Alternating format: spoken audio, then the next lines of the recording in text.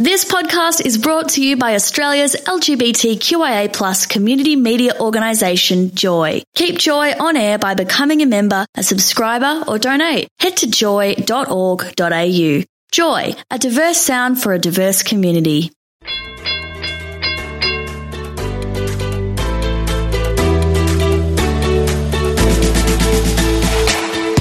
This is Free. This is Jax. This is Dean. And this is the Rach, Jax and Dean podcast.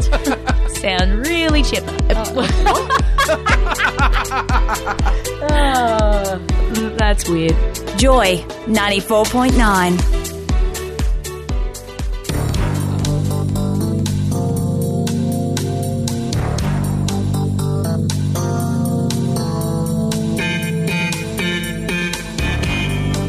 It's not J-Law, it's not J-Lo, it's Joy Law.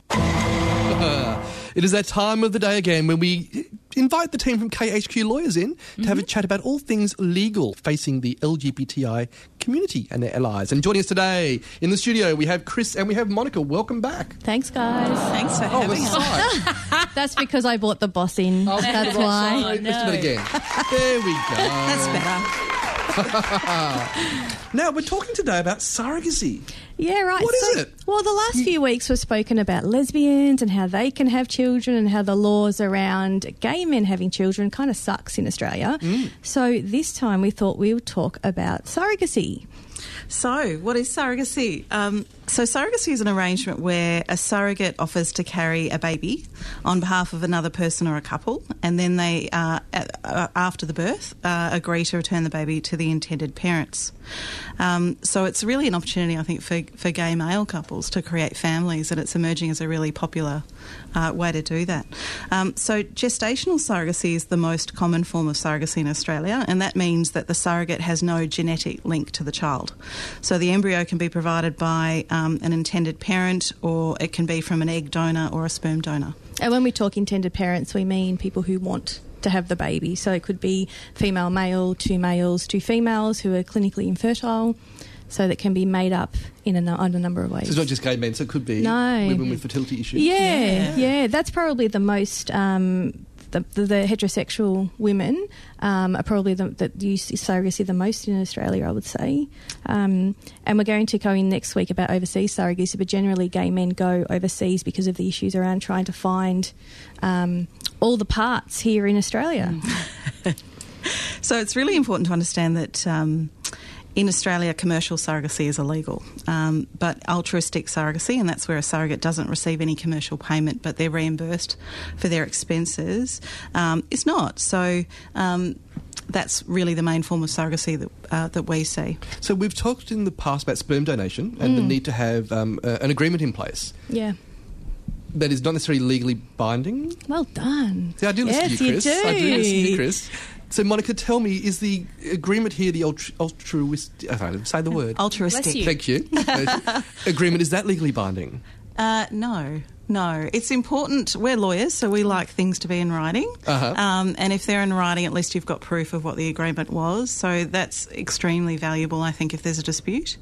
It's also, I was just going to say, sorry, Mon, it's also really important in terms of what happens if there's a medical issue with the surrogate. What happens if there's something wrong with the child? Who decides what happens to the child? Medical procedures, all of those sorts of things when they're pregnant. And there's that awful story that was in the media a couple of years back about the twins that were born to a heterosexual couple. Yeah. Using a surrogate from Thailand. Is this baby Gammy? Yeah. Very famous case. Yes, and that a very sad situation. Yeah. So since then they've really tightened the laws up. But Jack, have you crossed that story? No, I don't. I don't know what happened. You don't read the news? So with baby Gammy, as I understand it, there were twins were born, and one of the children, Gammy, was born with Down syndrome. That's correct. And so the biological parents from Australia decided they didn't want Gammy. And they left him behind with the surrogate. So they split up the twins, Yeah.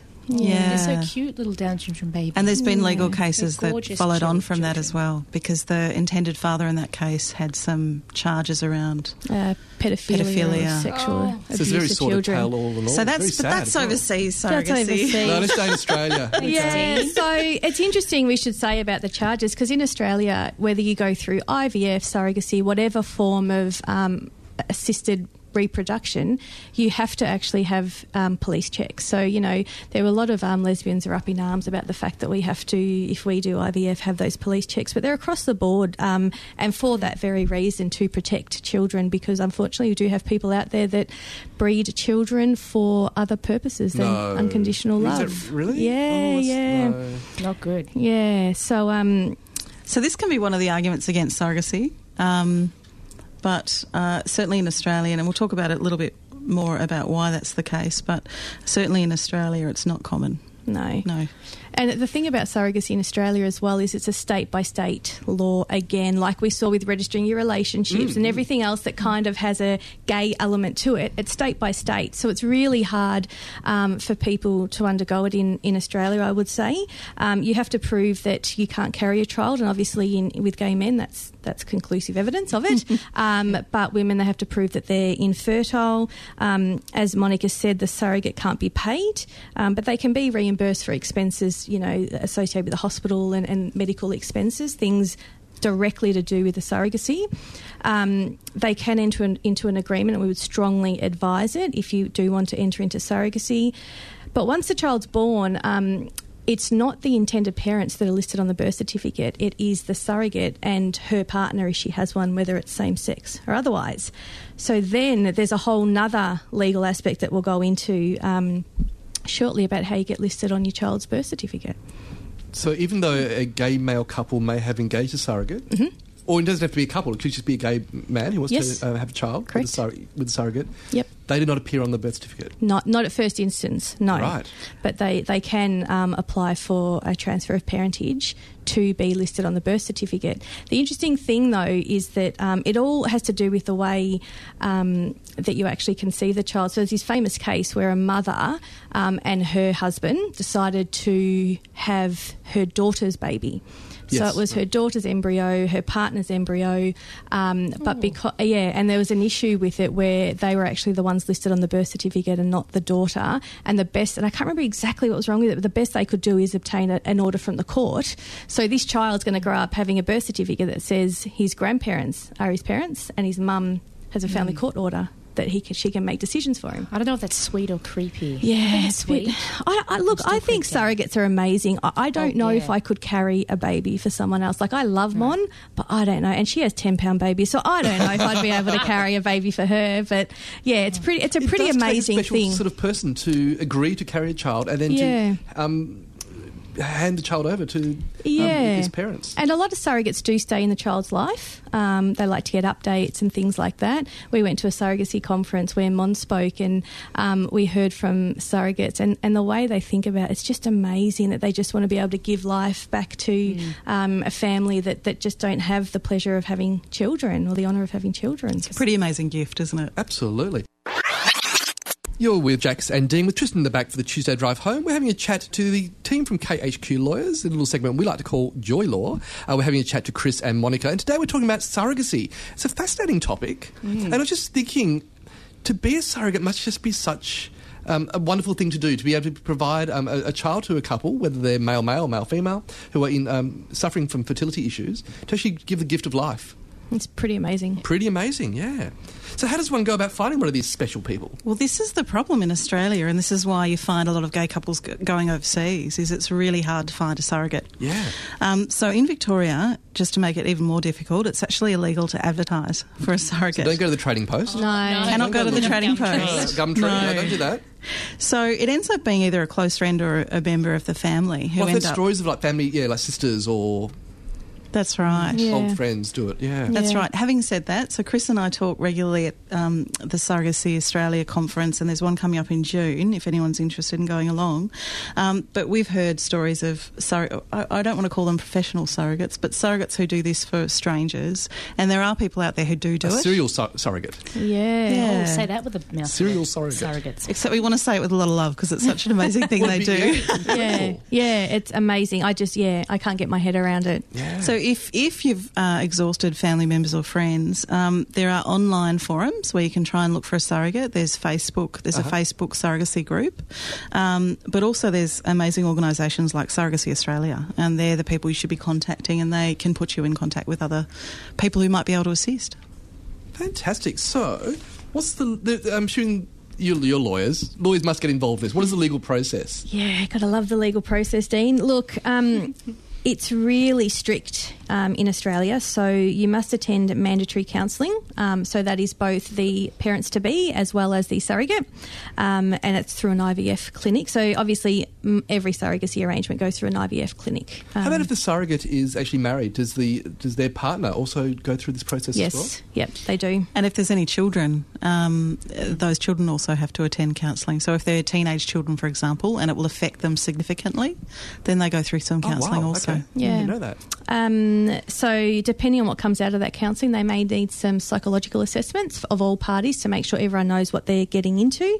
You also have to obtain independent legal advice. So there are various criteria that the Victorian Assisted Reproductive Treatment Authority, who we also call VARTA, require. So when you go through it, you need to go through the process and appear before the panel, the patient review panel at VARTA, with a letter from a lawyer which specifically addresses areas within the Act. And I think our advices are like 11 pages or something outrageous, because if they don't have that, they're not going to get approved to go forward. Right. And so you have to have the approval before you can start the IVF treatment to then have the baby.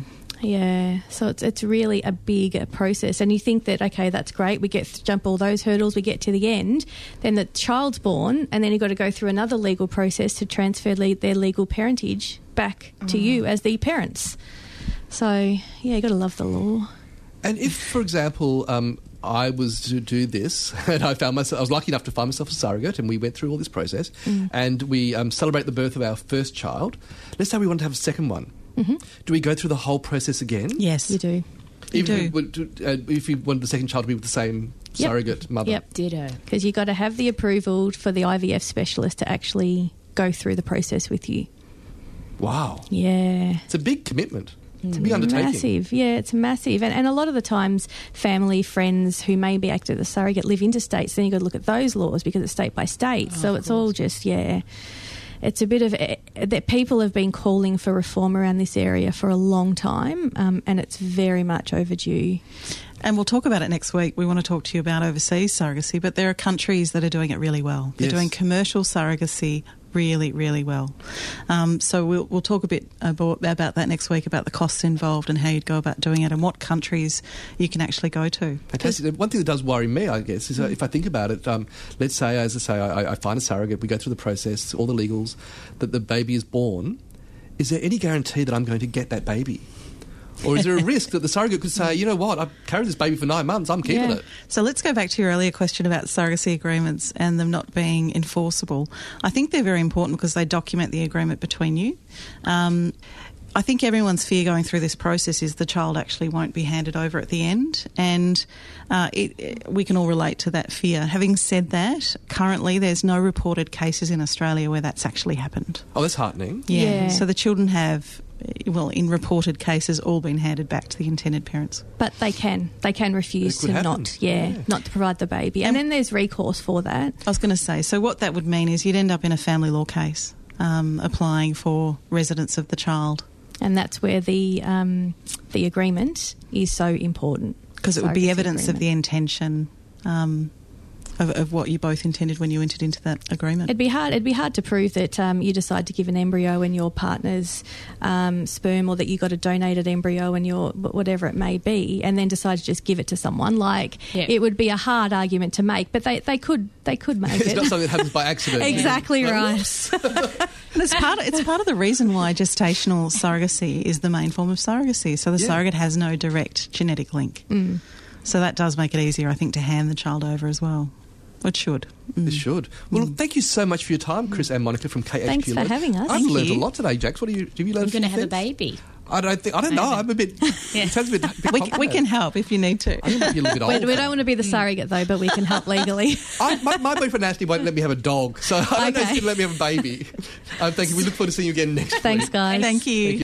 You can find more Joycast and show blogs. Go to joy.org.au. Thanks for listening to another Joy podcast, brought to you by Australia's LGBTQIA+ community media organisation, Joy.